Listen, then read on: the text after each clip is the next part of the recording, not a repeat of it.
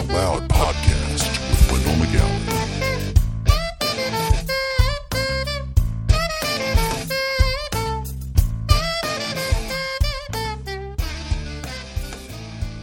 We're really, it's just a fact of as we present different perspectives. So many people are so strong in trying to present their one perspective that we get lost in the fact, and we write it off as semantics. And we're like, oh yeah, whatever, that's semantics if we disagree with it. But actually, really, when it comes when we're really paying attention and we really know the word, then we can discern between what's what and what's not, and then we can actually really clarify what that definition, what for that whatever word it is or whatever is happening, we can clarify that, interpret that for ourselves, and let the Holy Spirit help us. That's right. Understand that. And so what I want to say right here is we've already started our discussion in the round table. Even having a pretty good. We're talking about inheritance, some things, family stuff. I love my family.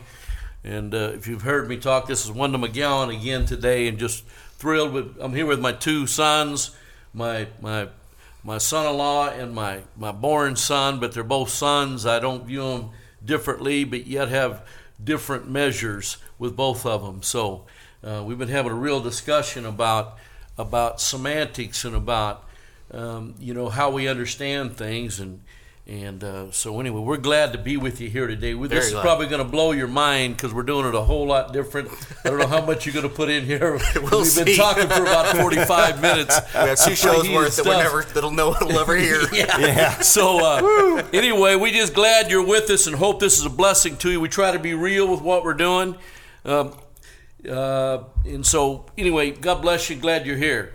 And I'm Dub, and I'm almost talked out now, so let's see how we keep going. I said we've done about two shows worth, and I say you guys don't get to hear it. I do, so Mark? Yeah, well, I'm Mark, and I got plenty to say. What's new? Yeah. So what we're talking about today is I was thinking about what I was going to do. I don't have a special guest, but my two sons are always special guests. And so what I'm going to say is, you are. And what I'm saying is I kept thinking of the scripture. It says, will a man gain the whole world and lose his own soul? And I kind of put a little different definition on that. And I'm thinking, if a man is a father, will he have sons everywhere and lose the whole of his sons and his whole household?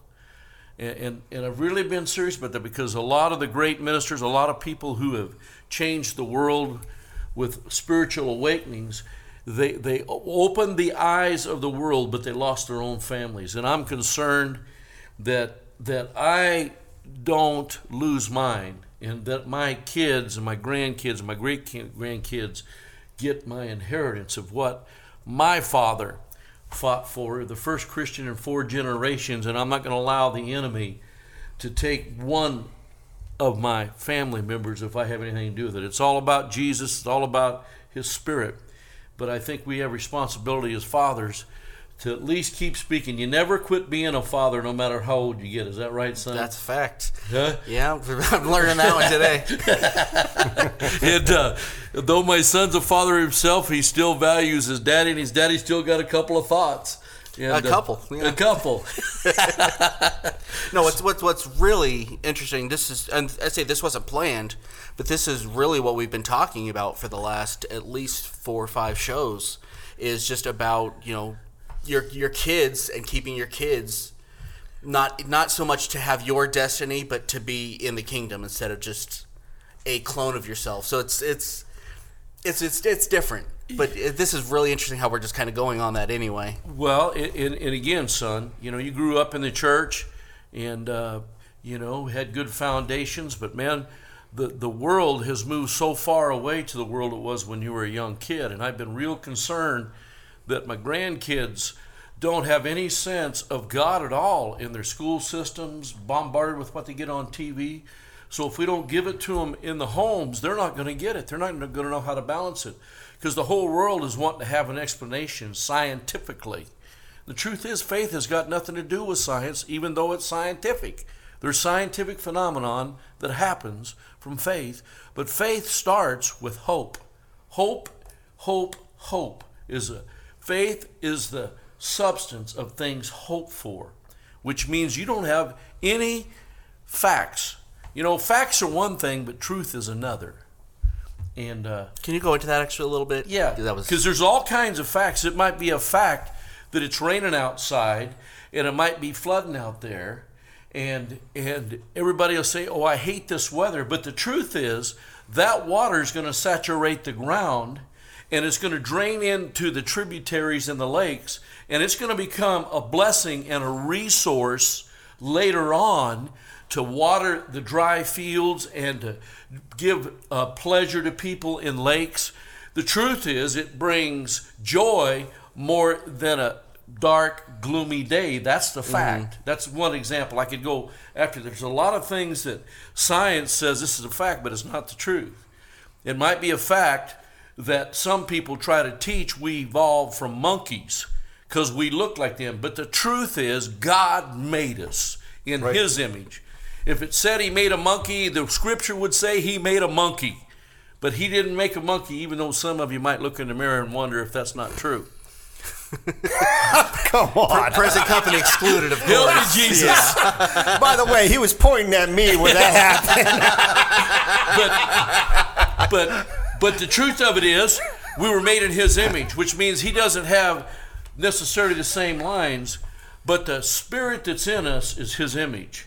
And that's what we're supposed to be going after, not the fact that we were a monkey who went from walking on all fours to our hind legs. That's just not, that's a fact. But the truth is, no, we're human beings and we're made in God's image. I don't care how much stones they overturn, they still can't figure it out. Even though there's maybe similarities, and certainly our anatomy and our structure has changed over years. That's just the process of change, of element change, of societal change, of different pressures that we have. But we still are in the same form. And I just use this example on that. Like when we travel to Peru, we go up into the Andalaya Mountains, way up in the middle of nowhere. And as we were sitting in those mountains, all those folks are real short. There's not, the big ones are about 5'4". They got a real kind of beefy structure, but they got to have very large chests. And when you get up at that altitude at 12,000 feet, it's very difficult to breathe for us that are used to lowlanders, not highland. And then as I started talking to some of the people there, they said, well, the people there over the years and over the necessity of living in those mountains, their bodies change. And I was told that they have, I think, a pint more blood, and their hearts are about a third bigger than most people. That's how come their heart can pump the blood and keep the oxygen. They have to be able to have more volume to keep the oxygen content. So, just because there's a difference of adaptation doesn't mean that we're changing into monkeys or came from monkeys. They adapt to wherever they're living. It's pretty interesting, isn't it? See, this is something that the church does need to, because we really do need to embrace, because of the fact that, you look at, in America, 200 years ago, you look at the early houses, all the doorstops were shorter because we were shorter because of nutrition and all that other stuff. And by the church denying that there's ever been any change, honestly, it's made us look like fools a little bit, because there's change right there. Whether you want to use the word evolution or not, which I know we don't, because it does mean different things to different people. It's not evolution. But it is change. It's change. And I say, if we deny that fact, it really does make us, as Christians, look foolish. Okay, and see, when we talk about fact, the fact is we are different. The fact is the people in the Andalaya Mountains are different. Bigger hearts and more blood. But the truth is they're still the same as us. And there's still people with a soul that when we go minister in those mountains, they run to Jesus. We see miracles in those mountains. I have never been touched like I was. We were the only gringos. There was about 20 of us, the only gringos of about 250,000 people in this city in the Andalaya Mountains.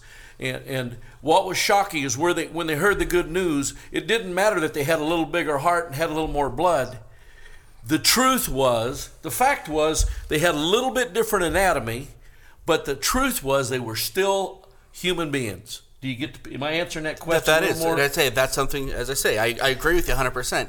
This is something we as the church do need to embrace. That's right. You know, it's to say it's not heresy to say that we're changing. It's not. We don't see when you say semantics. If you use evolution, that does not. When you say that, that means we came from monkeys to most people's understanding. That's why we've got to redefine the words and say what it is. I say, and as evolution, I mean as change, not as. That's right. But if you say that, that's why you had arguments that says no.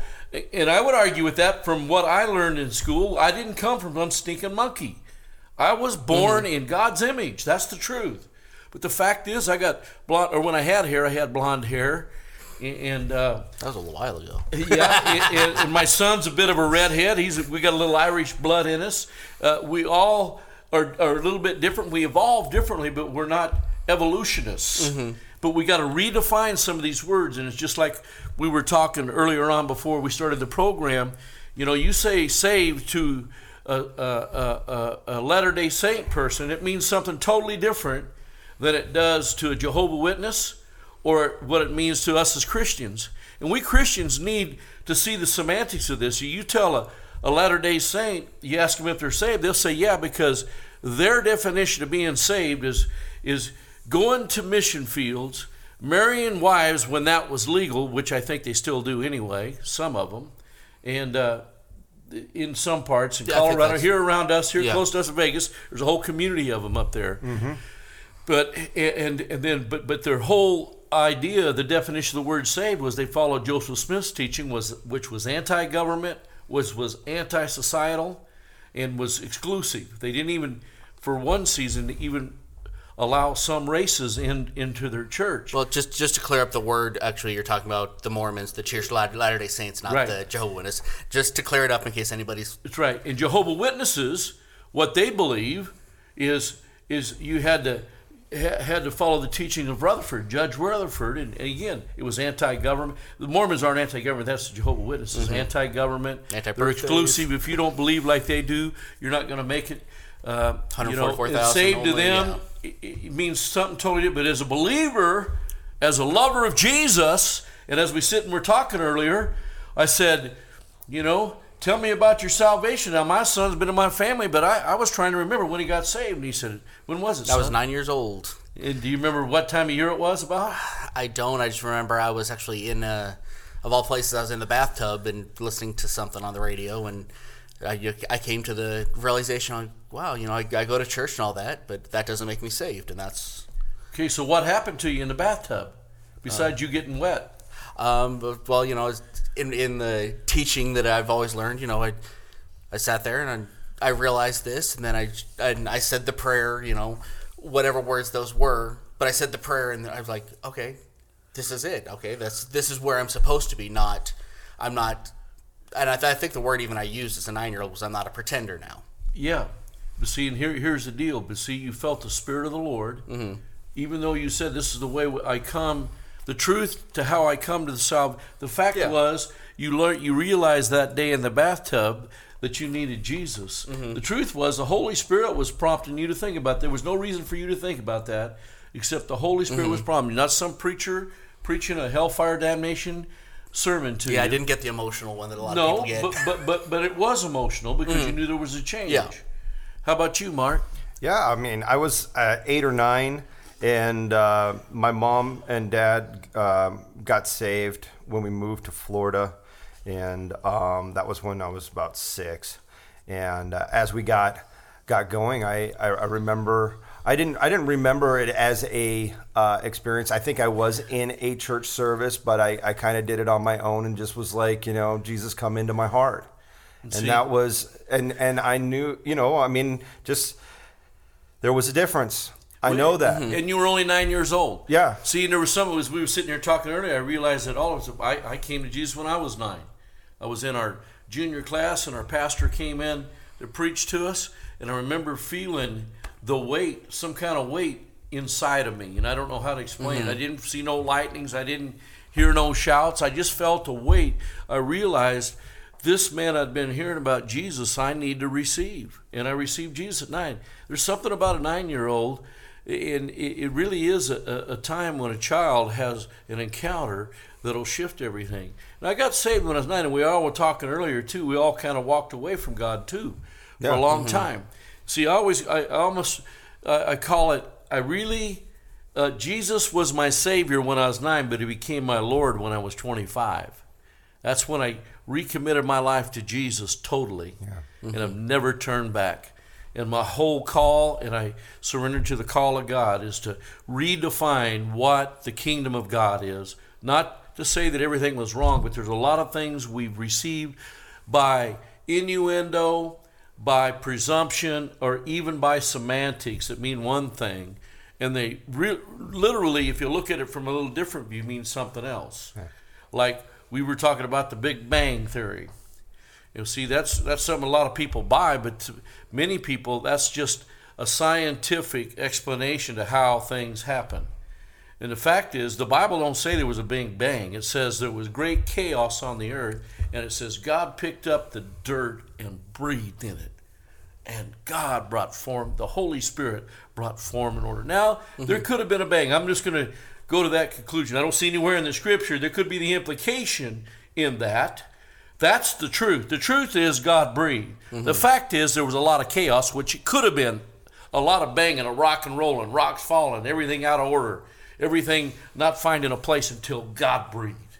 And that's how we know we're saved. We get the breath of God, even though we may not feel a wind. Some people, I've heard all kinds of testimonies of how people got saved. But most of us, we just felt the gentle touch that I know that I was born for something, and He is the one that put what I'm here for to happen. And if without Him, I can do nothing. You know, I remember my dad's favorite song was, without Him, I could do nothing. Without Him, I'd surely die.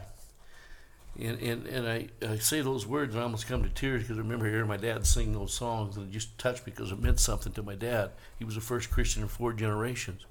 So, you know, that's just kind of a side issue we're talking about today, and we're talking, you know, that with how kids are bombarded today in school and the TV and the whole world with this ISIS thing. Come on, they're trying to kill, and they're trying to take every reason there is to martyr away from us. Unless you know who you are, you won't be martyred for Jesus. You'll just buy the fact and not the truth. Yeah. I hope I'm explaining that. Well, I mean, can you talk a little bit on the element of science versus faith then? Like there, like because I think that's where we're missing it a lot in school. Well, here's the deal. They don't teach what I call the full counsel of science. Years ago, I was kind of like my son. I was real inquisitive. I didn't buy everything that I was told, but I trusted a lot too. I trusted. Trust is what faith's definition is. You trust in something even though you can't get the facts all around it. But I went and listened to a scientist one time many years ago. I was probably in my late 20s, and he had been a guy that had tried to prove the Bible wrong. And what he did, again, I couldn't go that because I'm not scientifically in the way I think. But this guy did this whole presentation of a scientist. He was a physicist, and he gave this whole thing of how he tried to prove God did not exist. And when he started putting all of these formulas together, he saw there was so much order, and it all came back to 7. In other words, that's the number of God, perfection. Again, I wished I could remember that thing, and I wished I had a tape of it, because it, to me, even though I know I'd had an experience with the Lord, he was bringing science in to say, even science is valuable because it'll prove God exists if they'll follow the equation out. He said most people will not follow the equation out. They take what looks like the fact, but they won't discover the truth. And the truth is God is in everything. Yeah. And he just showed all kinds of I was just so amazed. You would have loved that. You weren't even born then. I was a youngster. In your 20s, nope. Yeah. So I can only say that science, God made science. God put everything in order. God is a precise God. God is a scientific God. But it takes faith to understand there's some things you can understand. Just like I'm trying to explain to you what a scientist taught me years ago, that when I saw it presented, I could not question anymore. And when somebody tried to argue a scientific argument with me, it didn't make any difference, because that scientist proved to me how God was behind everything. Yeah. And it wasn't some, presumption. He proved it scientifically. Again, my mind doesn't work that way, but it is there if they will pursue it. The problem is when they're saying we have global warming. That's the biggest crock of baloney. We have no control over the weather. Our God, our prayers, and our destinies dictate what weather patterns we're in. It is not something we can change. In other words, we can keep from polluting the air. I'm not in disagreement with that. But we cannot change the weather patterns. And you can prove that scientifically. You can go back thousands of years and prove we've had hot and cold seasons throughout history. There's nothing we can do about it. So I don't know if I'm answering your question, but science, God's in it. And if you approach it that way, with faith to believe God's behind it, you'll discover He's in everything. Well, let's take this your case in point that you just did. There's one person who read through that for you that really hit home for you as to these arguments, and you can discern on the other side, because you had to explain it well enough for somebody with some authority to be able to figure out knowledge and facts, right? And to go, okay, and now we start looking. I'll just friends that are global warming nuts and absolutely love it. They absolutely love it. I've never heard that before. Nobody get mad at us. That's our semantic right here. Actually, I know for my friends that I'm talking about, that's my definition for them. I'm not saying that about everybody else that believes in it. I'm saying it for these specific friends I'm thinking of, and how they actually their approach to it is as if that is the religion. That's what they believe in. That's exactly what they've done. They made science a religion. So our faith now, humanism, all that stuff comes around, dances around that. There's no hope now. There is we're going to die in a great. We're going to be covered with water because this is all the glaciers are going to. Oh man, this is awful. And they're just not. There's no. But they wake up in the morning.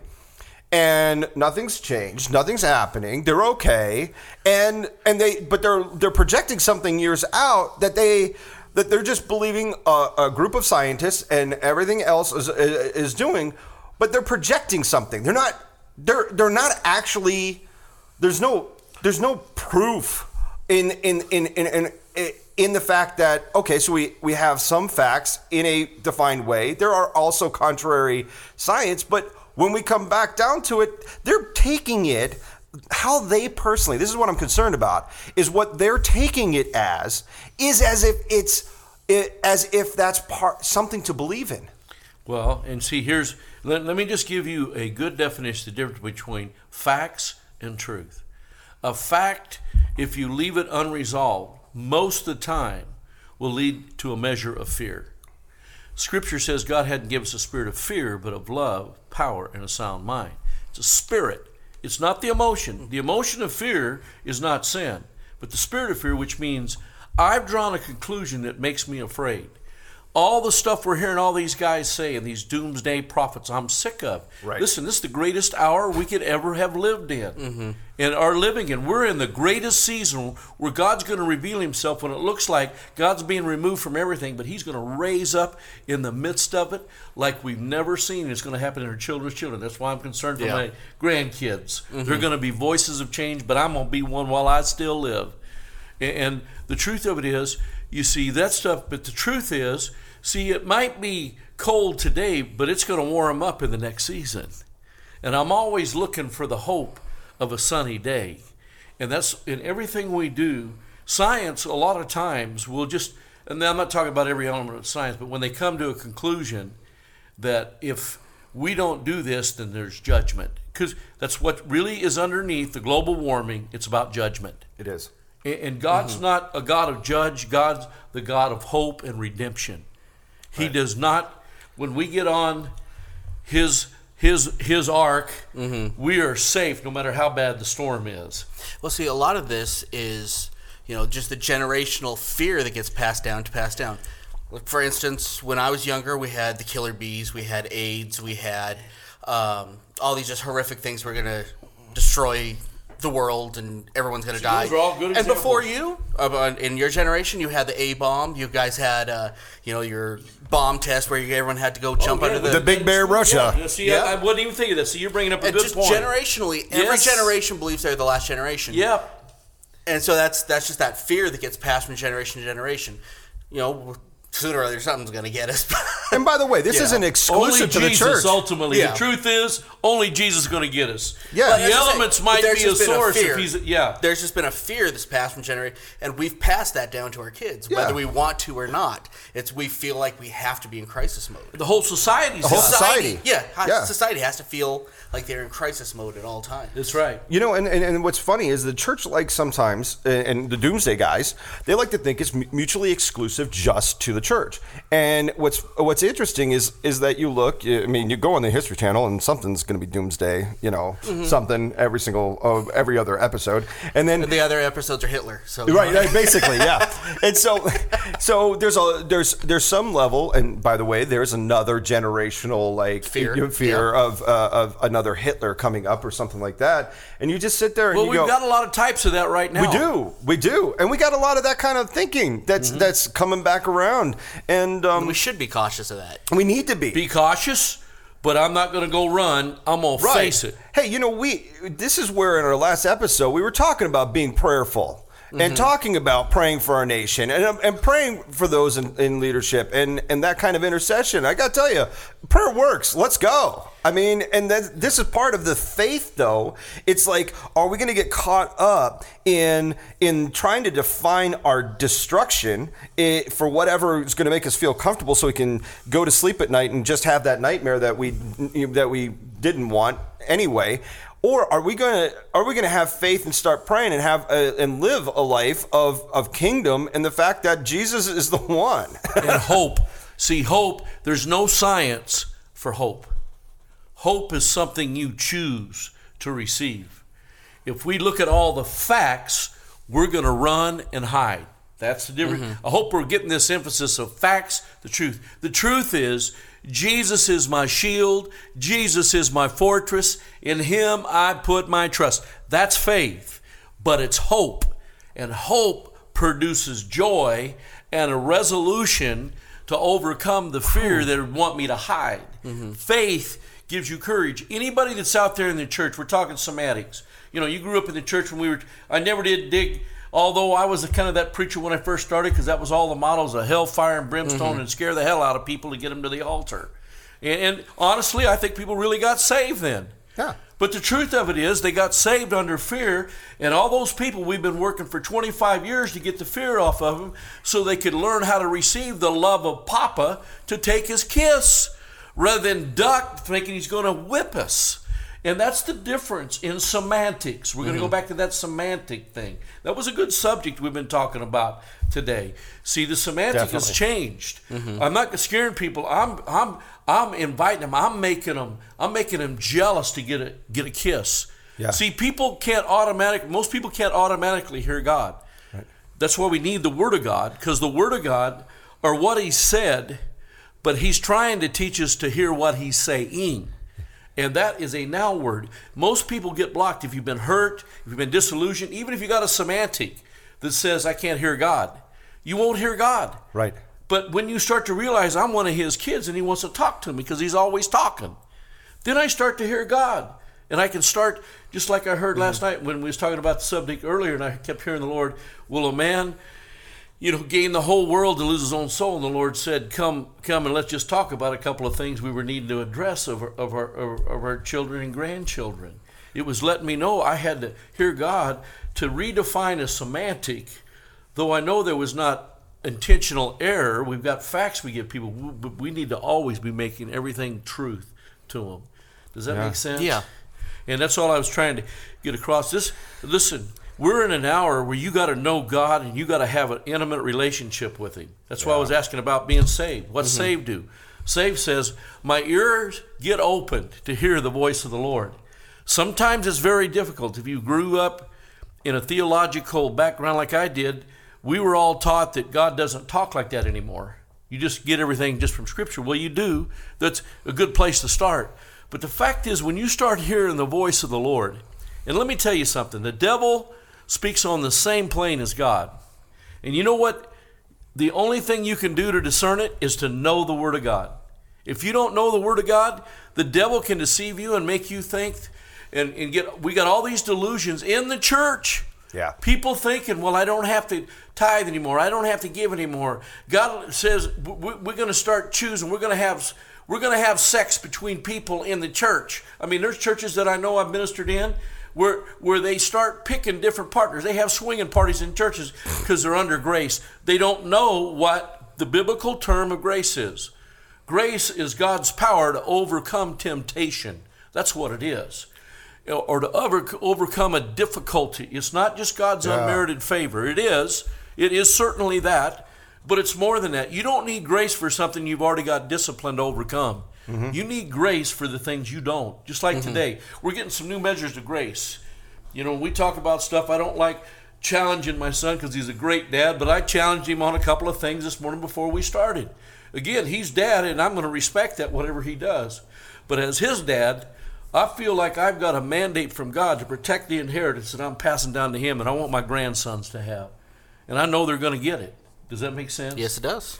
And so today, I just feel like there's so many people, there's so many like real good performers. There's a lot of entertainers in the pulpits. Now again, you know what? If you're a preacher of the gospel, you're an entertainer. Sorry. Right. I hear all this baloney of people, you know, in church. And I grew up in a real fundamental background, but man, I'm so glad I'm out of the restrictions of religion and into life. Man, that's what Jesus said. I came to give you life. And I'm so glad we live there. But the fact is, people say, well, you guys shouldn't worship like that. You act like an entertainer. Give me a break. Anybody that speaks has got to be a measure of an entertainer. Right? It's a gift that God puts in you. Now, as long as you're not motivated trying to get self-attention, but use the gift to entice and to bring people to a place of understanding, that's what it's about. That is what it's about. I've been under all kinds of boring preachers, and I'm not going to stay there more than 2 Sundays. Are you guys with me? Oh, yeah. Yep. I mean, they're good solid Bible teachers, but maybe if there's not something to intrigue me, to entice me, I'm not talking about some phony baloney, but a gift that God puts, you know what gifts mean? The word, it's charismas, which means charisma. Charismaton is your motivation. The gift that you have that's for the world is called a charismaton. Charisma. Yeah. If you don't have charismaton, you're not going to draw anybody. You know, son, just like my granddad. My dad was a very solid man, and when you was one-to-one with him, you couldn't be more intrigued with wisdom than my dad. But if you wanted to be entertained in a group, you get around my grandpa. Oh, yeah. My grandpa, boy, he'd charm snakes into submission. Literally. He literally would. And I'm a lot like my grandpa. I loved my grandpa. I led him to Jesus at 76 years old. Hey, that's a miracle. I led my grandma to Jesus when she was 59. Why? Because my dad gave me an inheritance of his salvation when he was 26. I got it at 9. And God waited till I grew up because my daddy loved his daddy, but he wouldn't listen to him. But God gave me the privilege. That's why loving Jesus is way more than going to church for me. Yeah. It's about life. Mm-hmm. Does that make? I'm really on a tangent here. No, that's it. I'm actually kind of enjoying this. But let me kind of move us back for a second. Just kind of what you were talking about earlier with the with grabbing hope versus fear. Because without hope, you know, you have no reason to go on. You're waiting to die, basically. Well, and fear that's takes what the the fear foundation. does. Fear takes the vacuum of where there's no hope. Hey, there it is. See, that's a fact. Yeah. That's a fact. Mm-hmm. The fact is, fear will take the vacuum of where there's no hope. But the truth is, faith is in hope, and you can't see it, and you can't scientifically prove it. But if you have hope, you'll stay there long enough till you see the end result. Like I talked about the rain. Here in Vegas, when it rains, every street floods. You've never seen Everyone. anything like it. Yeah. I mean, I was raised in Northern California, but I was shocked when I moved to Vegas. It can rain 5 minutes, and every street in Vegas is a river. Water from sky. And Don't in- know how to drive. Oh, 15 minutes. I mean, it washes cars away and everything else. does. It does. But in 15 or 20 minutes, it's all gone. But they made all these tributaries and these lakes around it. See, the fact was they knew they had to catch that water so they could be hope later on when it was dry. Right.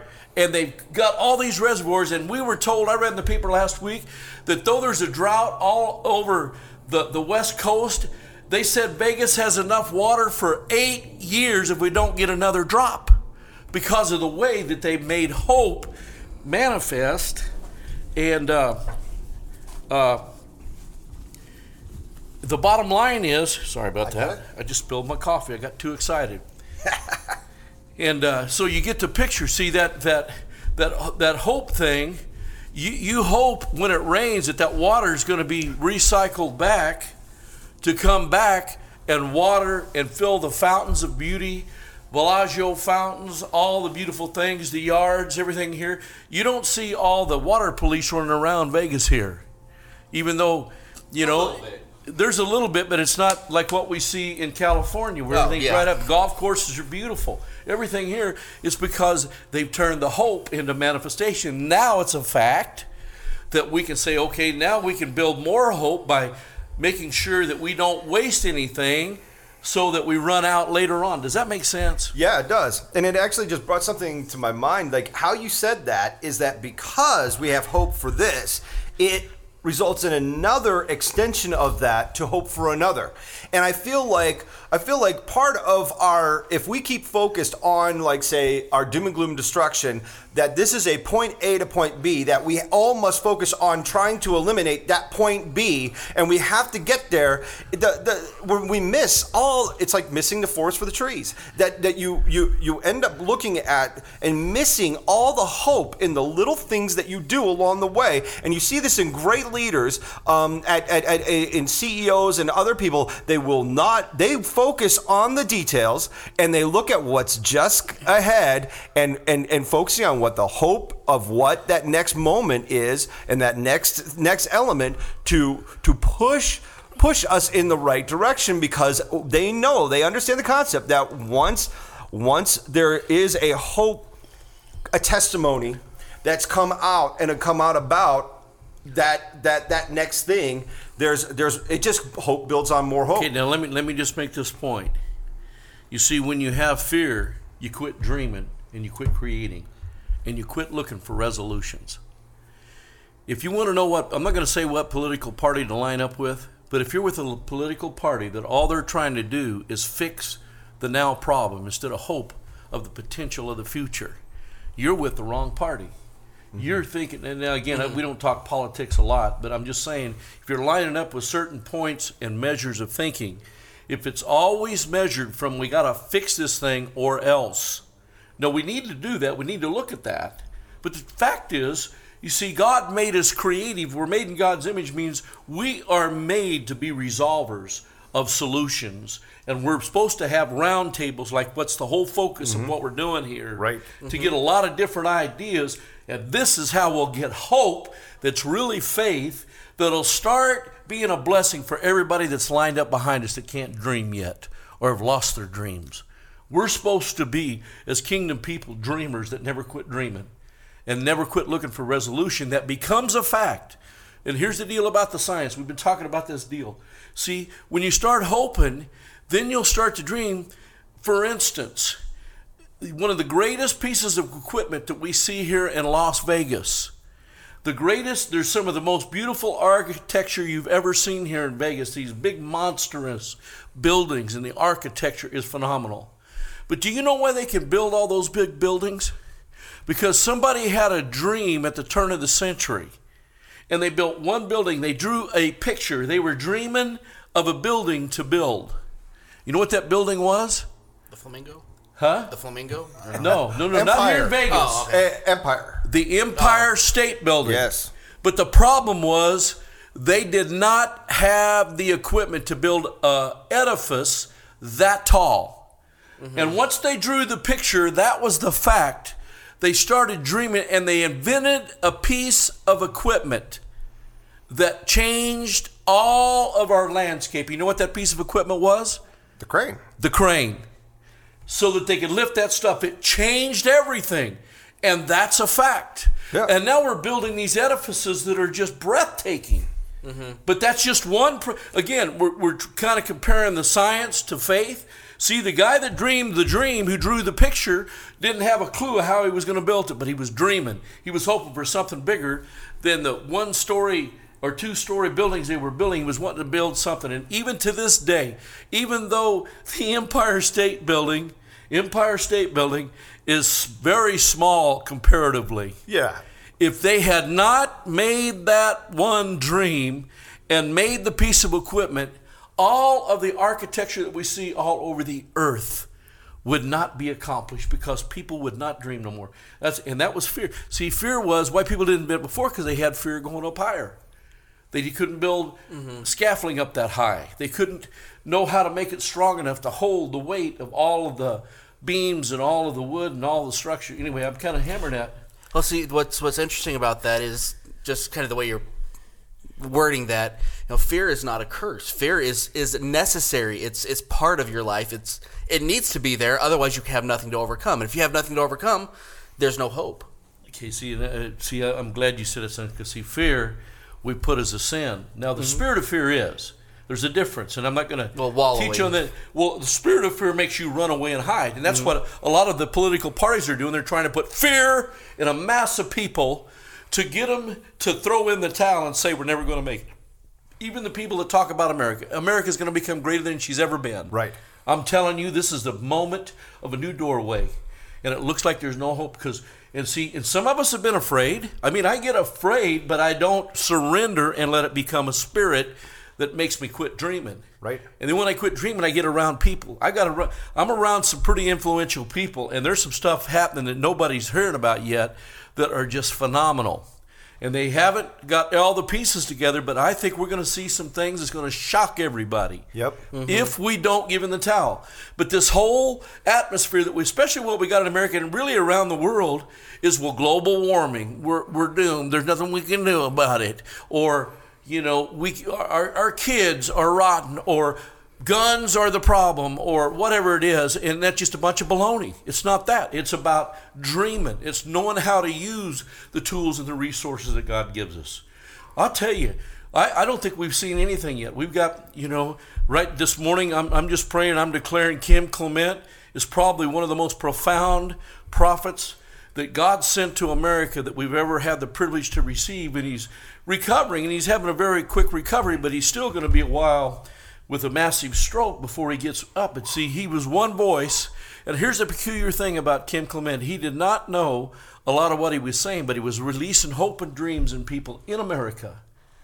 And he was from South Africa.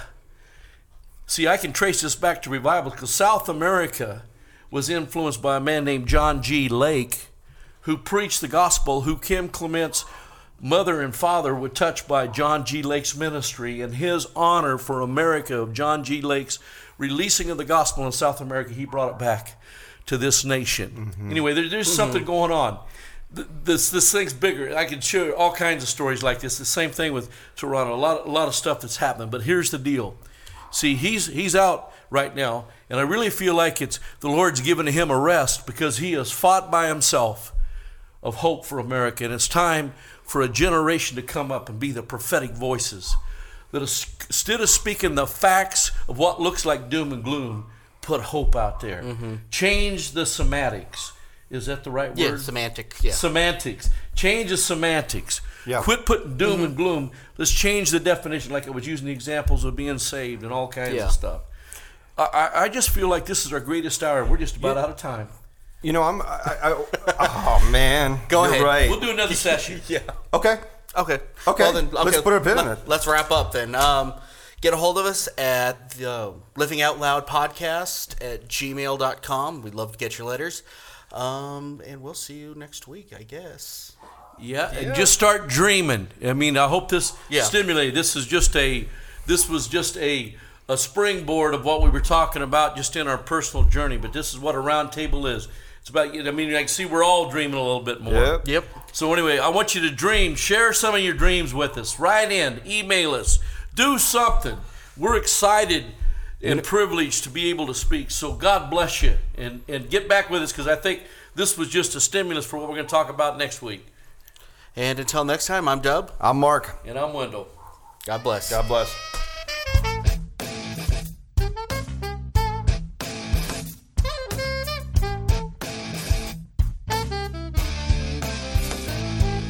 Hey, thank you for listening to the Living Out Loud podcast with Wendell McGowan.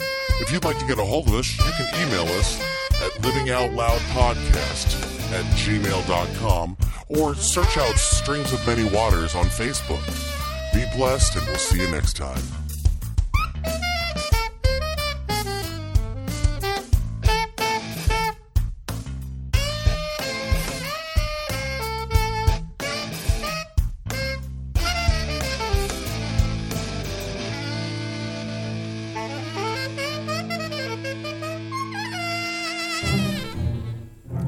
The show you've just heard is part of the Streams of Many Waters podcast network.